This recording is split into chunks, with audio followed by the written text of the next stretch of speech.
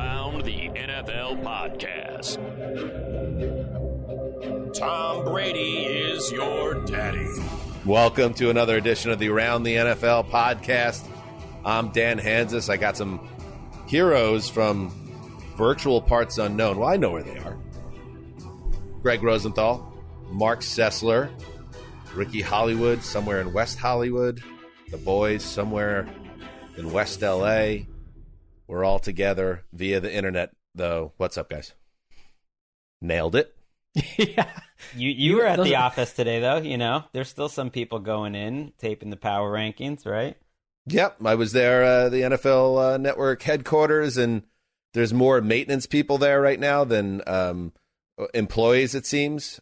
So there's kind of like an eerie, it's like those zombie movies when they're in a mall and you hear some top 40 radio hit playing and it's just eerily silent otherwise. That's what it's like at the office right now. Hopefully this is a temporary setup where we're doing these shows remotely from the podcast, but that kind of came down from Mount Olympus. So that's where we are right now. We're just happy to be healthy because it seems like half the NFL right now has COVID. I have thought about airlifting into the office briefly just to walk in and get those free slices of pizza. I mean, I thought about that probably 12 to 13 times a day. No one's stopping you. No, we'll be there Friday. Greg, your enthusiasm is contagious. We get it. I think you probably think that I like being home. I don't like this at all. This wave of it is ponderous at best. At its very best. Yeah, speaking of contagious, the Omicron variant of the COVID-19 virus, I don't even know what is what anymore. But anyway, it's highly contagious. It's ripping through the league.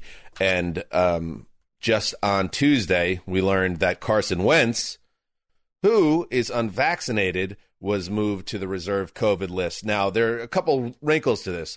One, as of taping, we don't know if Wentz has COVID-19 or is a close contact. That's very important because the NFL and the NFLPA are in the process, as we speak, of reducing the quarantine time from 10 to 5 days, which means, and covering all players, not just vaccinated or vaccinated players. So even an unvaccinated player like Wentz could play Sunday if he's deemed close contact and not actually having the disease. However, it's just the latest for the NFL in a unending trend here, where I believe 96 players tested positive on Monday alone, which was a record. It has turned the league upside down, and the Colts, as an example, a team that was surging, to me seemed like a Super Bowl contender, and still are, whether Wentz misses a game or not. But it just shows you how fragile everything has become. And how fluid. Like, I get people are like upset that the rules keep changing. It's like, what did you expect? It's kind of like the teams that are saying after the fact, it's like, yeah, I know we were down 18 players, but that's no excuse. You got to go win a ball game. Well, it is an excuse.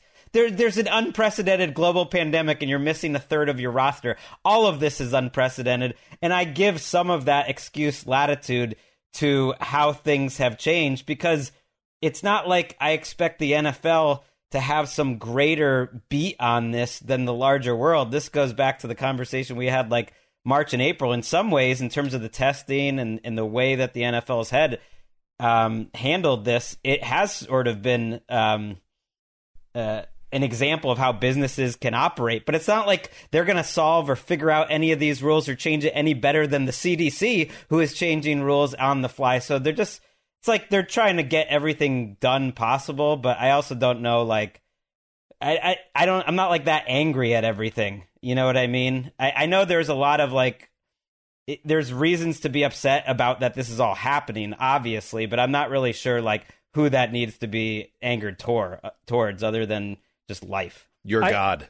I tend to be with you, Greg, because it's like I would rather they remain, flexible / nimble, to use like a corpo term, and address it as the best they can. I mean, I think the cynical side is sort of like, well, the NFL is going to do whatever it takes to play the games, and you're going to get games like we saw on Monday night and in previous weeks. And something about that is not, I don't feel angry. I feel sort of like a dull ominous, almost growing apathy if this is what it's going to look like the rest of the season. But it is what it is. I think for me, though, again, I think inside the locker rooms, a lot of these players seem to have respect for each other, whether they were vaccinated or not. Our take, I think, on this is very clear and has been all along. Go do it for the people around you. But the unvaccinated players are tangibly costing their teams immense opportunities and huge moments. I mean, for Carson Wentz to make the decision he made to not get vaccinated and to have this happen right now, and he's not the linchpin to the entire team, but what if this happens to another unvaccinated quarterback out there? That would be the case. I mean, Darius Leonard is unvaccinated. Losing him cost them. I mean, I think that the decision inside an NFL team is a little different than for some of us floating around town making that decision on our own. I mean, it's huge because it connects to everyone. The Chargers are another example. Mike Williams, unvaccinated. Joey Bosa, unvaccinated. That creates a bigger issue. Now, of course, people that are vaccinated and boosted are also getting sick right now. That's taking them out of the mix. But when you're unvaccinated, at least the rules currently in place, it really puts added stress on a team. And I think whether we want it this way or not, we obviously don't, but we just need to, as football fans, as people covering the sport, the teams themselves just have to adapt. And it's like, I think with the NFL right now, and you're seeing with the shifting protocols in right now, it's like the old March Madness adage, survive in advance. They're now just trying to get through the season without it becoming farce. And it's just, I think the frustration comes out of the fact that, man, this started in March 2020. We went underground. We had bunker casts. We saw the NBA season shut down, MLB. The NFL went full speed ahead and somehow survived it. We got through it. And then this year, 2021, we had full houses and stadiums across the country.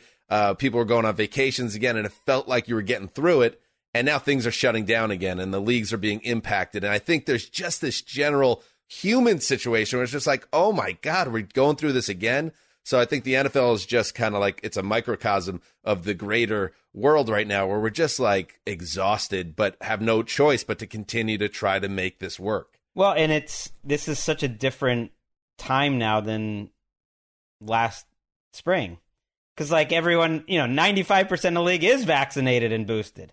We're required to work at the league. So everyone is protected in a way that's so much stronger than they were before. And I think what you're seeing now is, okay, organizations like the CDC and the NFL are like having to adapt to like, how are we just going to live with this? Because it's not necessarily going away. It's certainly not going away this season. And the NFL has actually been helpful, I think, of just like showing what's happening at the public at large in general. If a quarter of the NFL has tested positive over the last 3 weeks, which is the number, which is crazy if you think about it, a quarter. That's probably about what it is in the public, at least in the public that is like going to work and interacting with other people. Obviously, there's a different segment that are staying home and being very safe, not working at offices and stuff. For people that are out in the mix and working, like, okay, it's probably like a quarter of that population has been infected at some point in the last 3 or 4 weeks, whether you know it or not. And I hope.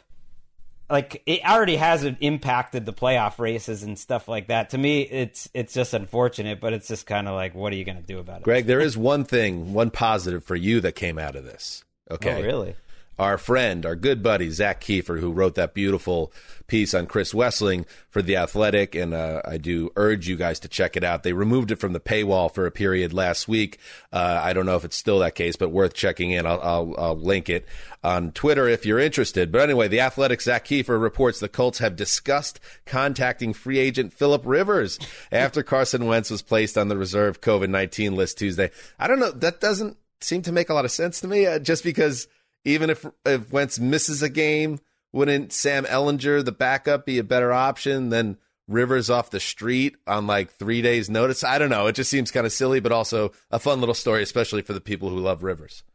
It would be fun. No, I would think, depending, I don't know how good Sam Ehlinger is, but we've seen some of these backups come in. I would kind of think Rivers on 3 days rest, would have done a lot better than Ian Book on Monday night. I don't know, though, because these rules, like, okay, so there's a chance that Carson Wentz, even if he did test positive, which we don't know, we're taping at a tough time, could play on Sunday, even though he's unvaccinated if he doesn't have symptoms. But it comes down to the symptoms. I think one thing, that we've seen with players coming back or not, even when they are vaccinated, like everyone's on a different timeline. A lot of them, including like Baker, for instance, are needing to take that 10 days because they're not testing out of it. And so we don't know all the details of how they'll change these rules. But I think, it makes sense that they're trying to get the asymptomatic players, especially, whether you're, either way, back on the field sooner than later. And it's, it stinks for the teams that lost these guys a couple weeks ago when the rules were different.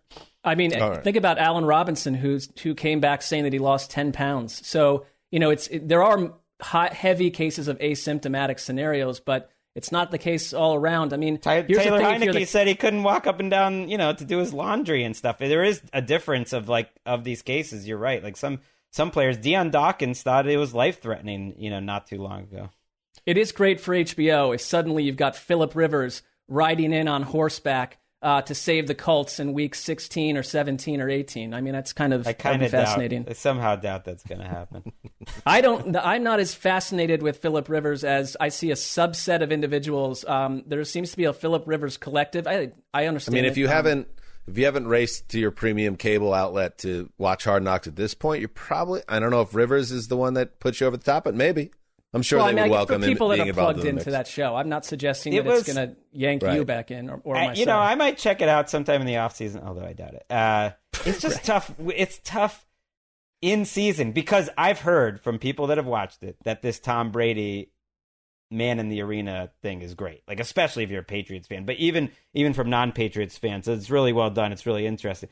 But it's like, that's why they did The Last Dance. The Last Dance came out during COVID. That's why it was a big hit. Like, everyone wanted some football content. Throw that thing out in May or June, and I would eat up some Tom Brady. I don't need Tom Brady. Very strange. Right now. I'm totally with you on that. Like, and Hard Knocks, and I love Hard Knocks. Nobody loves Hard Knocks more than me, but I think maybe there was a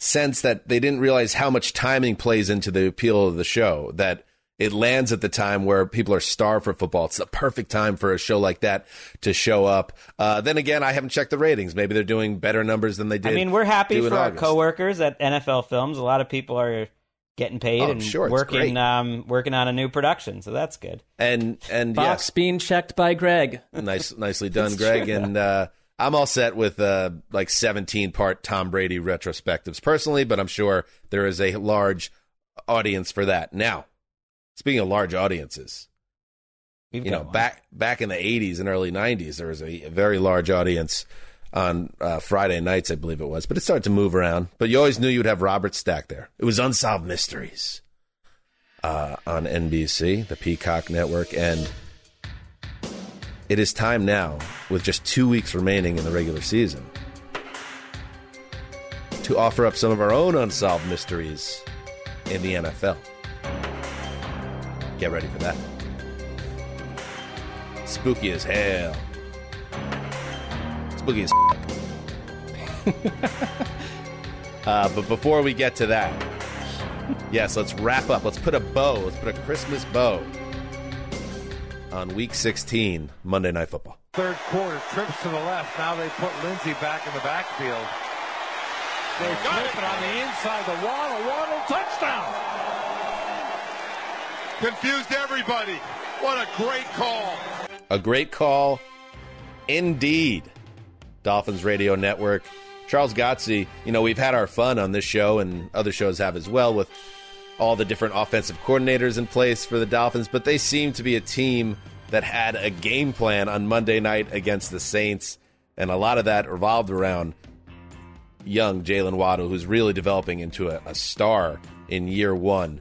The Dolphins got enough offense, and the defense did the rest with 8 sacks of poor Ian Book in a 20-3 win over the Saints. The Dolphins now become the first team in NFL history to have a 7-game losing streak and a 7-game winning streak in the same year, and that could only happen in 2021. There's absolutely something in the water this season. So there you go. The Dolphins 8-7, currently in possession of that second playoff spot, and if they win their last 2 games, Greg, they are going to the dance and would become one of the most unlikely playoff teams really ever. and I think they could do it. They would have to beat the Titans, this week. The pass rush against that Titans offensive line, we'll talk about that later in the week. But this game was just like one to get out of the way. They could have played it 10 times. I don't think Ian Book and the Saints are going to score more than 10 points in any of them. This Dolphins pass rush is awesome, but it's exactly what you would expect from a fourth-string quarterback who was a third-day draft pick, rookie, playing behind, at the beginning of the game, the sixth and seventh string tackles of the Saints. And then during the game, there was an injury, so it became the seventh and eighth string tackles of the Saints. They were also missing a ton of defensive players. Of course, a lot of these were injuries, not just COVID, but they were hammered by COVID. And this Dolphins good luck that they've had in terms of their opponents definitely carried over into Monday night, because I think you looked at what the Dolphins offense did, putting up only 13 points in that game, and you think, well, if they had Taysom, they would have had a chance, or Trevor Siemian, maybe they would have had a chance in some of their other players, but the ball's bouncing the Dolphins' way this year. Yeah, I mean, I really felt for the Saints because they had more than 25% of their active roster were call-ups. Sean Payton talked about the fact that they were fitting players for equipment. The day of the game, they had never been in Saints uniform before on any level, and that defense. One guy hadn't played football in 4 years. Right. I mean, we're in like for those of a certain age, you remember back to the 1987 strike where they had the so-called scabs come in for 3 weeks. And it was guys that a week earlier were, working in Sean factories. Payton was one of them. Like, remember Sean Payton? Absolutely. Yeah. He was a Bears quarterback, yeah. But I look at, last night, Marcus Davenport, for instance, Cam Jordan, Marshawn Lattimore gave him a chance with that interception, and the offense just could, 2 weeks in a row with Taysom against the Bucs. This offense just cannot deliver. And last night you knew they wouldn't deliver. They were doomed. And Ian Book, I walk away with he didn't look good, but I'll wait another day to discern what sort of player he is. It was in a terrible situation. Honestly, if anyone deserves a make good from the football gods down the line, it's Ian Book. I hope he gets a better opportunity, and this isn't how we remember him, because, frankly, this is another example of how unfair and how difficult it is to be trying to play this season during a pandemic that's exploding. There's no reason that kid should have been on the field. It was the detriment to him personally and the team, and they had no other choice. They should have called up Phillip Rivers. You could have called up Phil Rivers, but Jameis Winston on IR, Taysom Hill COVID, Trevor Siemian COVID. So you run out this poor kid who gets obliterated by this hard-charging Dolphins defense that smelled blood in the water. And with the Saints, to me, they're the Ravens of the AFC, a once promising team that simply has endured too much, that the walls have eventually caved in here, because nobody, I don't care who your coach is, there's no way you could sustain this. So that's just a tough break. And I know their playoff hopes are still somewhat intact, although it's becoming more and more long shot. They got Panthers-Falcons, so those are 2 winnable games for them if they get a lot of these players back, which they probably should, including their quarterback. It's the tackles that's hurt them, but they set an NFL record last night for the most starters used in a season. Right. And it's not like we needed that extra week. That is crazy. That's the larger point. That's to your Ravens point, I think. And it's maybe you could look ahead and say they'll get healthy. Well, the way things have gone, it could get worse from here, and I would say it's more likely that's where it goes, because it's just one of those star-crossed seasons. And back to the Dolphins. All right, let's see it. Let's see it now, because I'm not alone on this. I'm not buying in. I have them at 12 on the power rankings, just because when you win 7 in a row, you got to keep moving up as the weeks go along. But this has been an absurdly easy schedule. It's been a historically easy schedule. The Ian Book thing was crazy that fell into their lap in what should have been a must-win game for the Saints at home in prime time, and it all kind of got washed away. So the Dolphins take care of business again, but now Titans, now Patriots. And if you really are a team that I should be taking seriously, win both these games, complete this unlikely journey.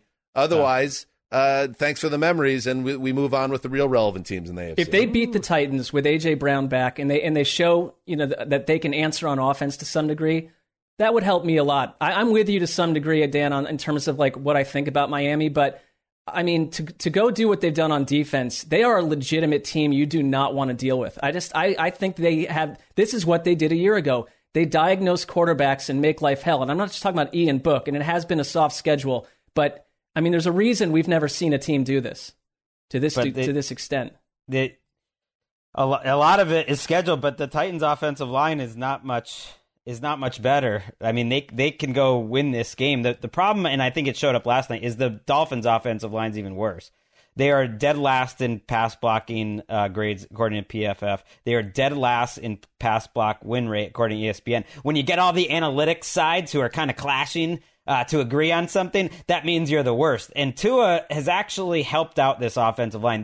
This sometimes unwatchable offense where he has to get rid of the ball in 2.2 seconds because that's what he does well. It's like, that's the only thing that would work with this offensive line. He has to play that way, but the last 2 weeks, and Dolphins fans, I know you agree, even though he made a couple nice throws last night, he's played 2 of his worst games of the season in a row, back-to-back, coming off the bye. He has made about 3 or 4 turnover-worthy plays in each of these games, and the style of offense they play, you got to thread that needle. It's like a small margin for error. He needs to be a caretaker. He needs to be like the Alex Smith on the Chiefs type of guy. If he's given chances to the other teams like he did 3 or 4 times last night, like, they're going to lose that game in Tennessee, or they're going to lose in New England, and unfortunately, they probably got to win them both to get into the playoffs.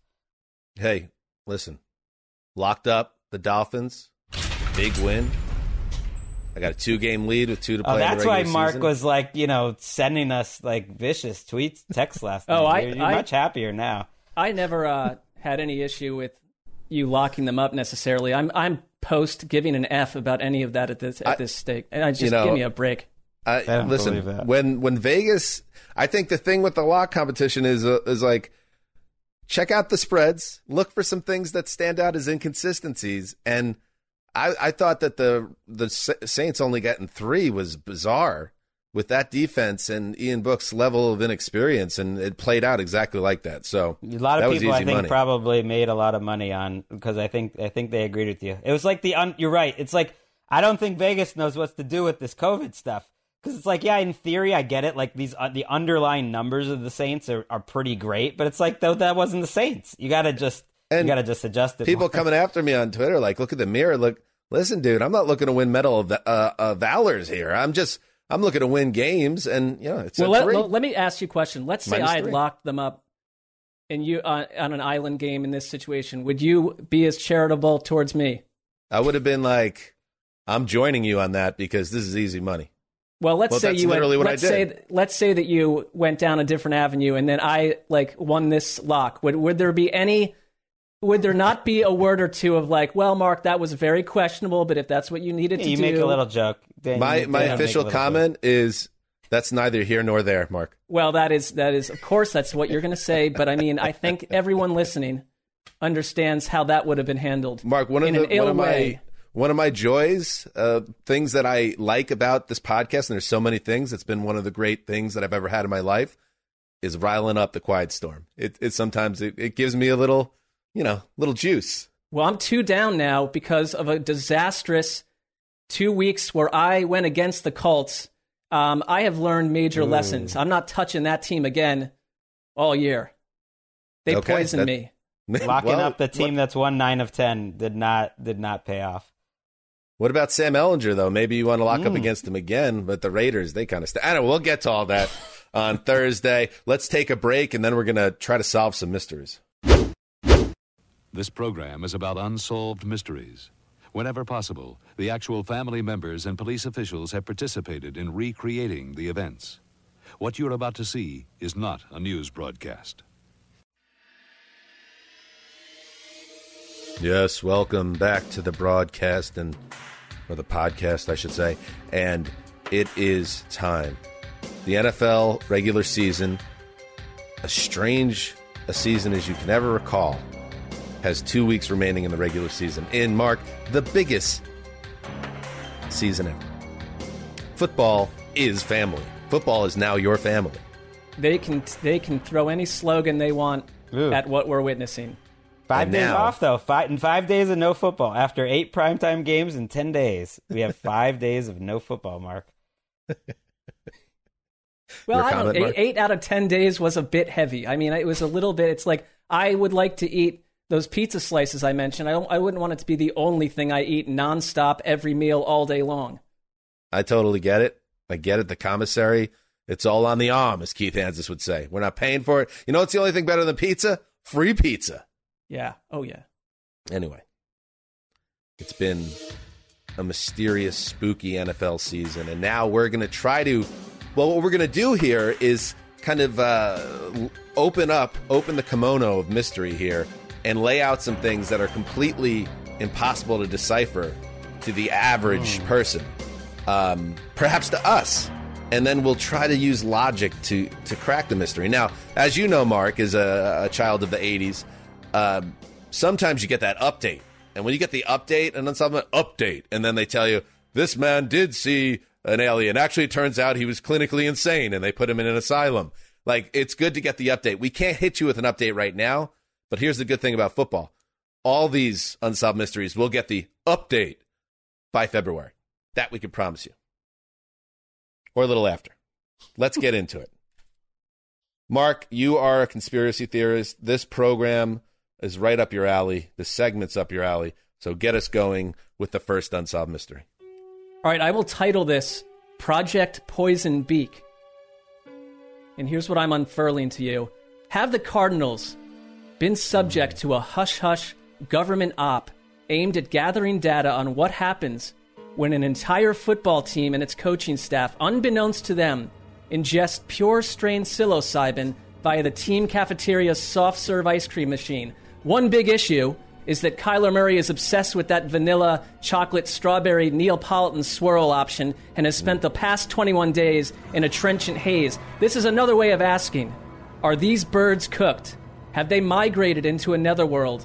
Can Kyler win big games under the lights? Is Cliff Kingsbury built for the long haul, etc., etc., etc.? You know, everybody drink, by the way, psilocybin reference by Mark Sessler.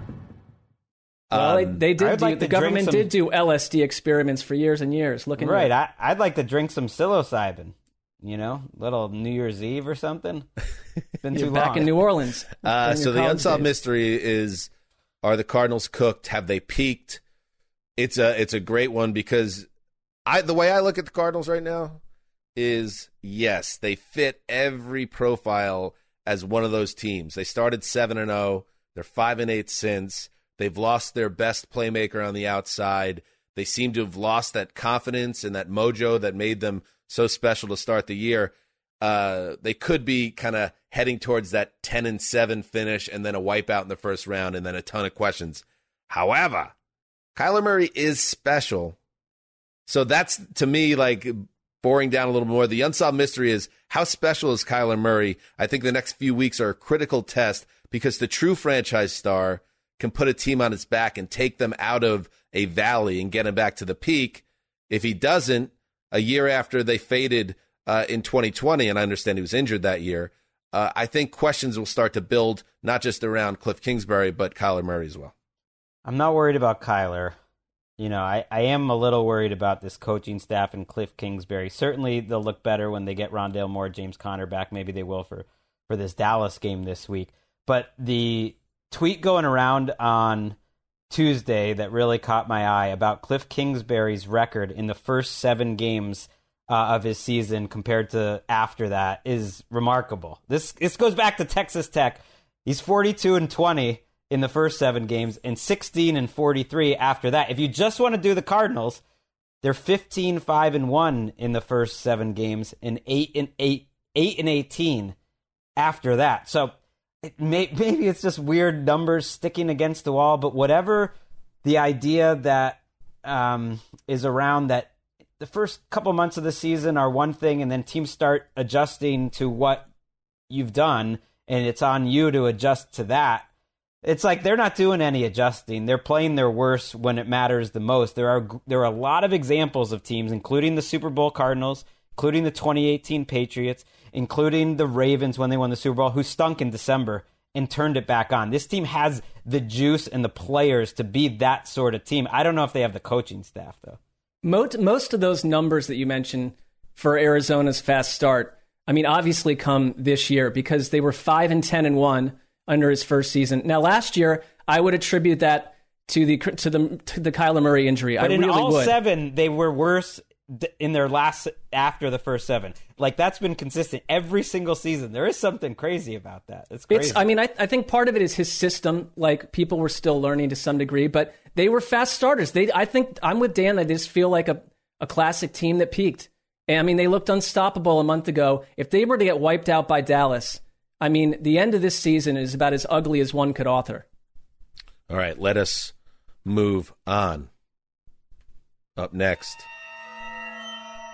a question that I know you've thought about, Mark Sessler.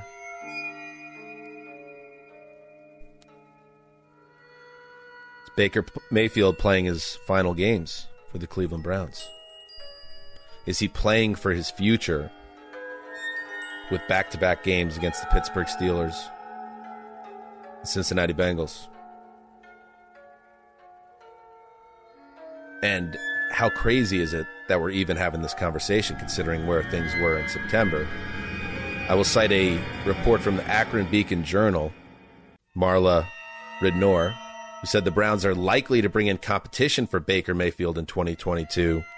She also wrote in the article that the 4-interception performance against the Packers on Christmas provided Browns brass with, quote, even more minuses on their ledgers when deciding whether to offer Mayfield an extension with his contract expiring after 2022. Mark, do you believe that these next 2 weeks mean everything for your quarterback?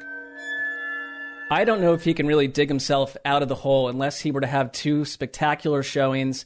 They made the playoffs, and they got back to where they were a year ago and maybe won a playoff game. And then you could look back at all this and say, you know, the shoulder, COVID, other things around him, you know, fell apart. I think more likely, the last game is tough because you don't have to extend him. I think he's here next year, and I do think that Stefanski has a lot of faith in him. I mean, if he melts totally over the next 2 weeks, I think they are a candidate, because you already have heard them linked to like the Deshaun Watson situation. They're a candidate to explore. I don't think competition for Baker Mayfield, but a big name replacement. I don't know what competition means, because if you have the number 1 draft pick and like you're bringing in Case Keenum is competition around what you could get. And so it's like, what does that mean? I think you go get the Russell Wilson, you go after someone like Deshaun Watson, or you stick with him for 1 more year and have a real look at who he is. Now, I think the problem is, I think they and we kind of know what he is right now, and that's the depressing part. I don't think this is what I thought of him at all, even 6-7 weeks ago. They are already showing with reports like that this could be coming. I'm glad you threw this mystery out. It is fascinating, because it reminds me of something that happened a couple weeks ago that really caught my eye. And it was a couple reports in the Cleveland papers questioning Kevin Stefanski's play calling and whether Baker Mayfield was put in the best position in terms of what Stefanski was calling, late game situations. Very, very pro Baker piece with some sources. That Stefanski is putting him in a bad position intentionally? Right, that he's doing basically that they've done a bad job play calling. I forget which local paper, I forget which paper it was. That's a conspiracy theory. Didn't get a lot of buzz, but it got me thinking, like, well, the Browns read that piece, and they might have their guesses of where that's coming from. Someone trying to protect Baker after one of his worst games of the year, and I started to think, like, ooh, this is ugly. Like, we're already getting into, like, the he said, she said stuff of, like, who's at fault there, and I don't think Baker would survive that, because Baker has trade value. That's the thing. Like, in these deals where Deshaun Watson or Russell Wilson or something, it's like, Baker's a nice piece to have. Doesn't mean he's going to change your franchise, but he has trade value, absolutely. That was the point I was about to make, which is they picked up the final year of his rookie deal. The extension is probably not happening at this point. So he becomes a tradable asset. It was very similar to the Sam Darnold situation where the Panthers made the decision then to pick up his option, but their same draft class. My point being that he doesn't have a big financial commitment. Maybe you take him on and he upgrades your quarterback position. You get a look at him at not a very high cost. Case Keenum is under contract for 1 more year. He knows who he is. He's a backup. Baker Mayfield is not the type of guy, I don't think, that would be cool with sticking around in Cleveland if they went and brought in someone that became the logical starter. So maybe a fresh break for both sides would be in order. But I think, again, to me, I think the story is yet to be written, even if it seems like the writing's on the wall. I think if he balls out here and they end up stealing the AFC North, I think it could change everything. And then all that stuff that you were saying, Mark, about how beat up he's been, and he has been, the idea of, okay, look at how he finished this year. Look at his body of work last year, and he's had moments throughout his career, and maybe they talk themselves into it. But I think if he continues to play at a substandard level, I think they're going to act, but we'll see. Here's one thing I see on the horizon, though.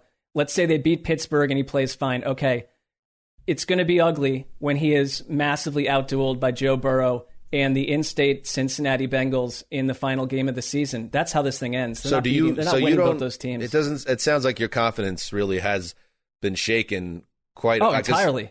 I have no confidence in this team. I think not the team. I'm talking about Baker in him and the whole thing. I think that to Greg's point, where these reports it's so counter to a year ago. There's something very dark about these reports, and I think Browns fans thought you would escape this, and you have not. I think the Browns front office, though, is like a decisive group.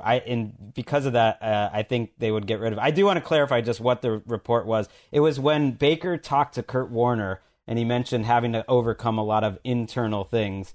And then there was a Mary Kay Cabot report of a growing disconnect between Stefanski and Mayfield about play calling, and whether they've talked about it or not. Mary Kay said that there's been a disconnect about the style of play calling. Interesting. Okay, Greg, you're up next in Unsolved Mystery. And by the way, Greg, I'm just curious. I think I've asked you this question before, but you were born age 32 standing up. Have you ever seen Unsolved Mysteries? No, I never watched it. Okay. Okay. Not a judgment. I mean, I've seen it many times because I was, flipping through the channels, or even I was young enough to be like, turning the dial, I believe, Sure. But I never stuck on it. All right, cool. All right, what's your unsolved mystery, Greg Rosenthal? Well, let's stay in the quarterback realm since these are connected. My unsolved mysteries is, what's Russell Wilson's trade value when he gets put on the market? Because I think he's getting put on the market by his own people. Whether the Seahawks want to trade him or not, I think the Russell Wilson camp is going to be running this show. Pete Carroll says he's been having great conversations with Jody Allen, their owner, that he doesn't want to change philosophies at all, that he has a very tight relationship, and I just am curious if the last 20 games of Russell Wilson's play impacts what his trade value is whatsoever, because he hasn't played that well. Fair question. I think my feeling is that a team would be willing to gamble the house on the idea that he's still just 33 and maybe things just got a little stale in Seattle. And if you give him the right supporting cast, fresh coaching, he becomes that superstar guy for another 5 to 8 years. I think there's a team out there, and probably multiple teams, that will give up everything to get him. And I mean give up everything, like what we're hearing for Deshaun Watson, like 3 first-round picks or two first-round picks and a second, something like that. I think he still has that value, but I think it's a fair point because his body of work is underwhelming, quite frankly, over the past 2 seasons.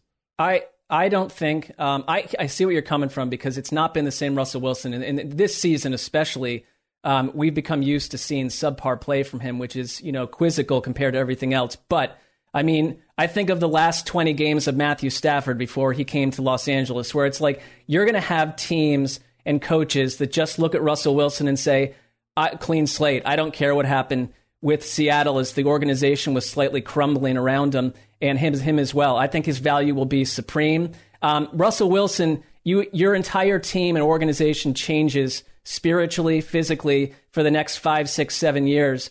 And you sell tickets, you've got an immediate identity. I think it's just too attractive, from ownership to coaches who think they can fix everything to the locker room. I mean, it would absolutely alter the way that we view whatever team went and got him. Let me connect the dots here, because it's right there for us. Baker and 2 number 1s and a 3 for Russell Wilson. You're Andrew Berry, Mark Sessler. Well, I think number one, the Browns are going to be very bold if they want to make this decision, the same way that we saw with the Rams. I would make that move, but here's the thing. I don't think Russell Wilson would ever go to Cleveland because of who he's married to, because of a wide variety of things. I just think that's a long shot. I think that if the Jets wanted to turn that into some sort of scenario, I think they'd have a better chance. The Giants especially. The Giants have already been named as an obvious candidate. Right, and think about all the other... I agree with you guys that ultimately he'll go for a ton. I feel a little buyer beware because it was the second half of last season was ugly. That's a pretty long stretch here where you wonder if he's going to age as gracefully as some of these other quarterbacks. He reminds me a little bit of Ben. I mean, you still would buy in, but I'd be buyer beware. But it's ultimately a seller's market. Think of the teams that are going to be desperate for a Russell Wilson type player: Broncos, Saints, Texans, Browns, WFT, Carolina, Jets. It only takes one or two to make like that market incredibly high and someone to convince. Right, Greg, let's say you were a general manager and a report came out that Greg Rosenthal, the general manager, decided not to pull the switch on a Russell Wilson trade because he was concerned about Russell Wilson's last 20 games. You would be fried on that city's sports radio to no end. I hear what you're saying, but I don't think that's how anyone else is going to think about it. I think some teams will, but not all. I think it's a concern. Greg, you still kind of like the Patriots. How about Mac Jones, a first and a first and a second? I'd rather have Mac Jones than Russell Wilson for sure. Period. I'm not too high on Russell Wilson right now. To me, I don't want to be giving up a ton of first round picks for Russell Wilson right now. I already have a first-round pick, in that scenario. It's Mac Jones. Wait, did I hear that right? Did you just say, wait, why did I just saw the Vikings signed a quarterback. Kirk is not vaccinated. Interesting. I'll be tracking that. Did you just say you wouldn't trade Mac Jones for Russell Wilson for Mac Jones? Yeah. I mean, I would say that about 15 guys in the league right now. And especially guys on rookie contracts. What about Justin Fields, where Chicago was a target? Wait a second. I don't understand how Mac Jones... I mean, Mac Jones, to me, would be moved in a second for Russell Wilson, but you are very low on him. I don't know. Like, Russell Wilson's good. Like, he's definitely a mid-level starting quarterback at this point, but that's all he's been for a year and a half now. And I'd rather have like a rookie with a little higher ceiling that's that young. Hey, Ricky, where are you? Am I crazy? I mean, and I'm not that high on Mac Jones. I think Mac Jones is going to be like the 10th best quarterback in the league. But I kind of rather that in a rookie contract than giving like kind of with you. Like, Greg. Who's had a better year this year, Mac Jones or Russell Wilson? It is environment though, Greg. Like there is an environment to what Russell Wilson's doing. It's an apples and oranges Seattle. comparison. But Russell Wilson has like Tyler Lockett. He's got DK Metcalf, and like he's solid. I'm not saying he couldn't have like a great second career elsewhere. It definitely could happen. But it also might not. Like, he might just be fine somewhere else. I have a sneaking suspicion this take is going to age very poorly, Greg, but hey, you might be right. No, he's going to be dancing on TikTok with Sierra in the next couple of years for an income. Oh, he is such a future Dancing with the Stars guy. Maybe he's already done it. I don't know.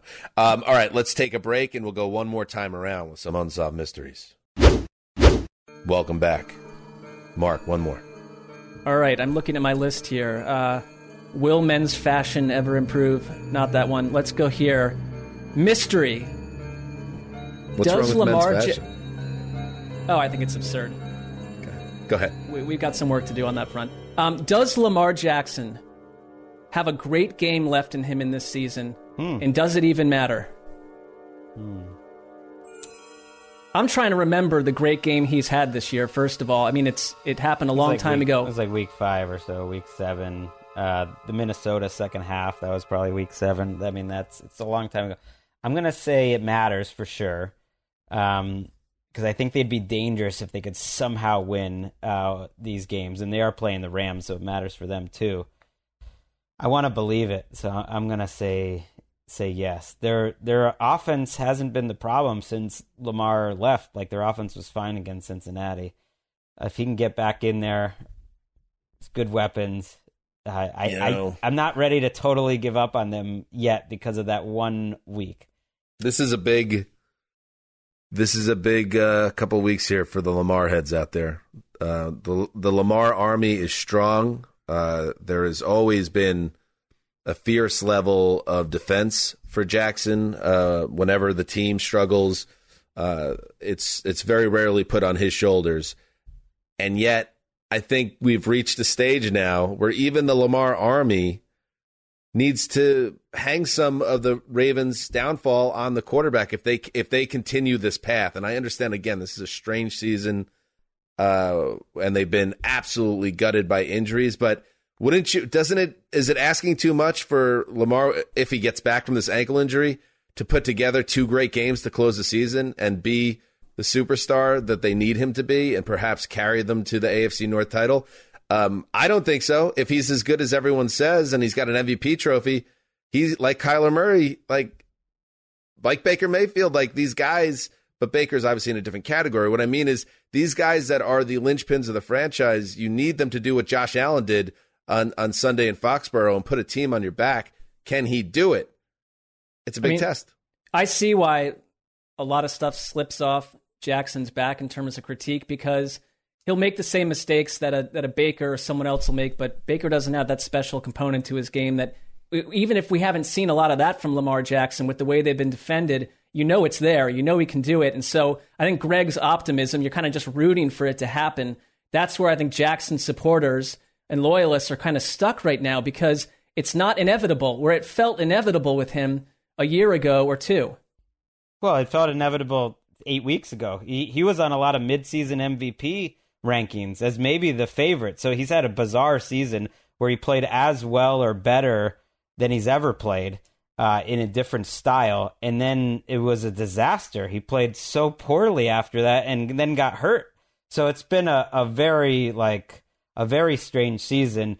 The thing is, he could play really well, and their defense is 29th in DVOA. So he's gonna need them to play better. Like Josh Johnson played great last week. Josh Johnson's not only been better than all these emergency quarterbacks that have been called upon, but better than most backup quarterbacks. Like he scored touchdowns in 3 of his 7 drives before it was like garbage time, and that defense is totally falling apart. They do get some COVID guys back. Are you going to win a shootout with the Rams? That's what's going to have to happen. Well, yeah, it's tough sledding. Why not? I'm not saying it's impossible. It just we got to play. It's not inevitable.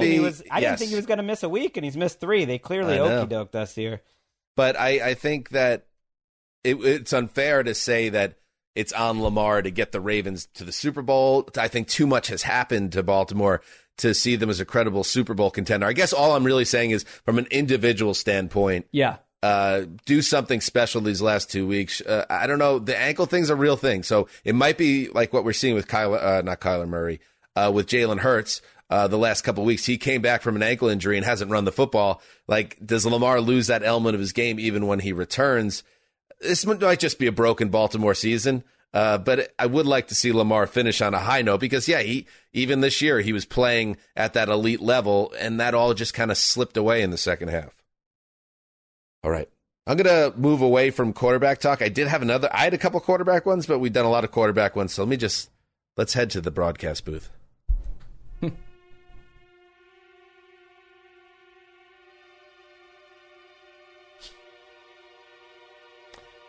I think even the greatest, the biggest of the Romo heads out there, and I think, Greg, you were right up the top of that list, will say that Tony's maybe taking a step back since he signed the big contract.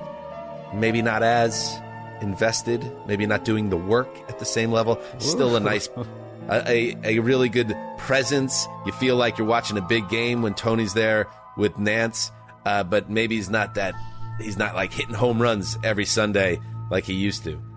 Is this the playoffs where Romo, going through the motions, gets surpassed by the people that track these things, by Greg Olsen with Kevin Burkhardt, the new darling of social media every Sunday, the football cognoscente,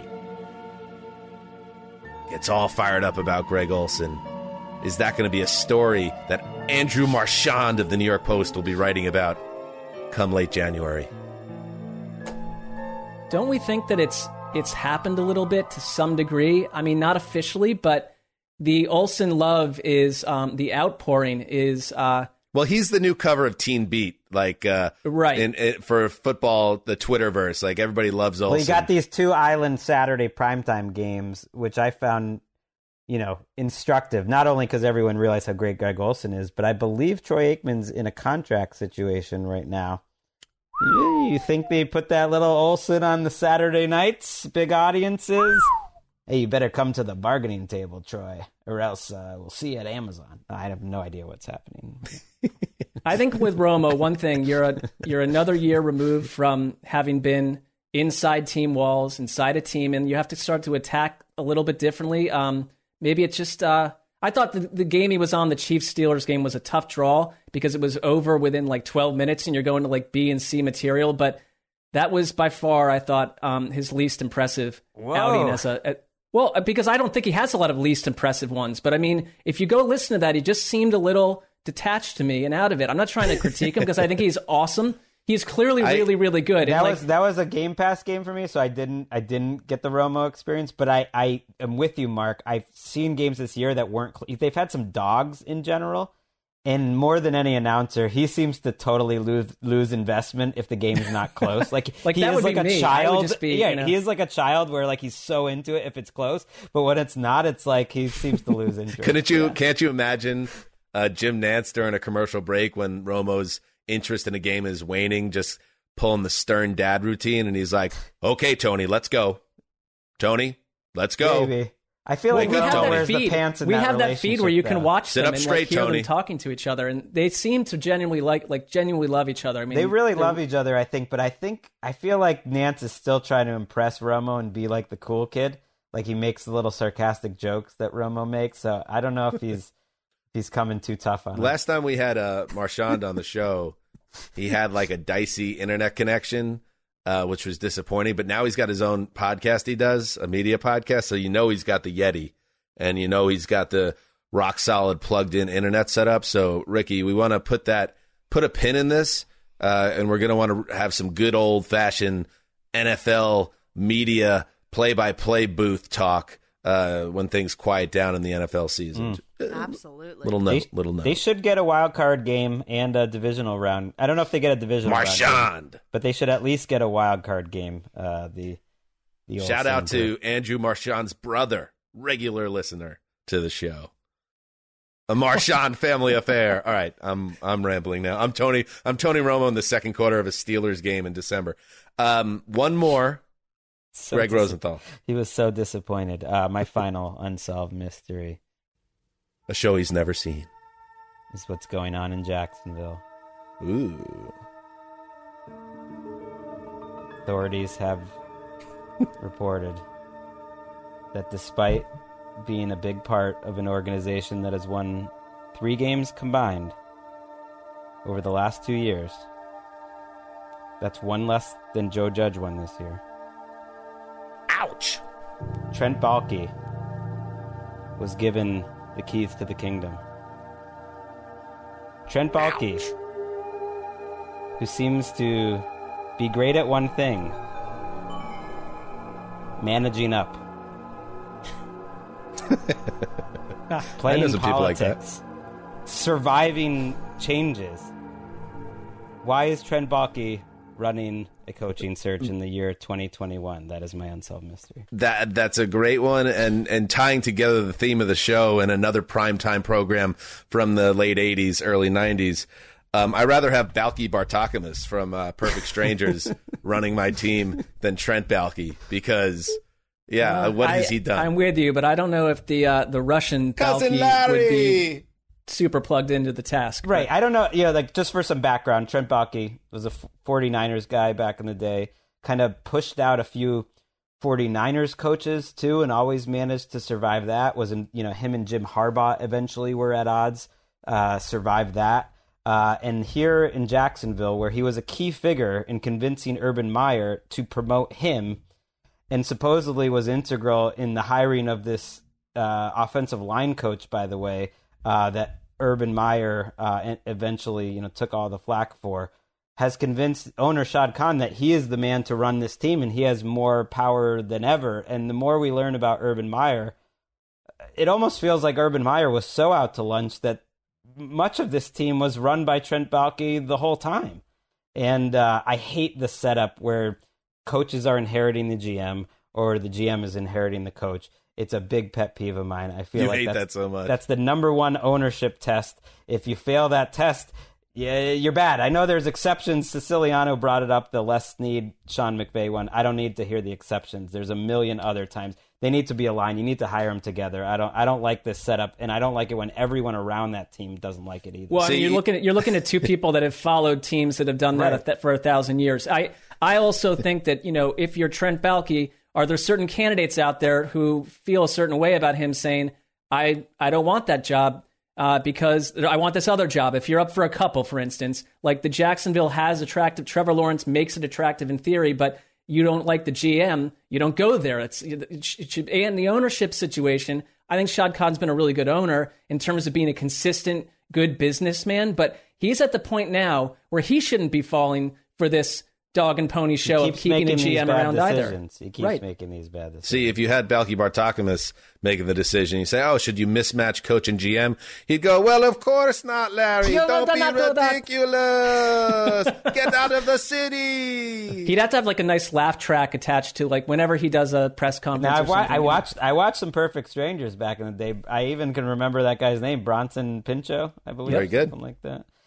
Quickly, what was the fictional area that he was from, Mark Sessler? Rosaslavia. Mipos.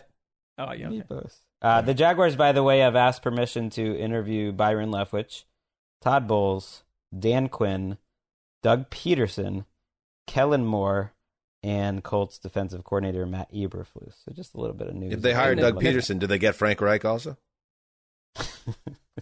They get that statue of. It's such an important hire. They have this generational quarterback who has been put through hell. You can't mess it up. And God, do you trust them? I mean, I like that list. What though? I think they're going. I think that they're heading towards like a Jim Caldwell hire because it's like you had a super chaotic significant other, girlfriend, boyfriend, and your next person is someone that is different. And like they're going to go super boring because they had a high drama, high problematic coach that nearly drug the organization into the sea.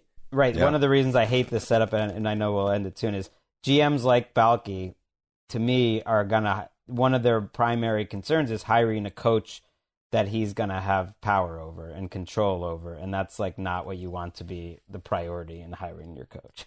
That's true. That's fair. All right. That ends another episode of Unsolved Mysteries on the Around the NFL podcast.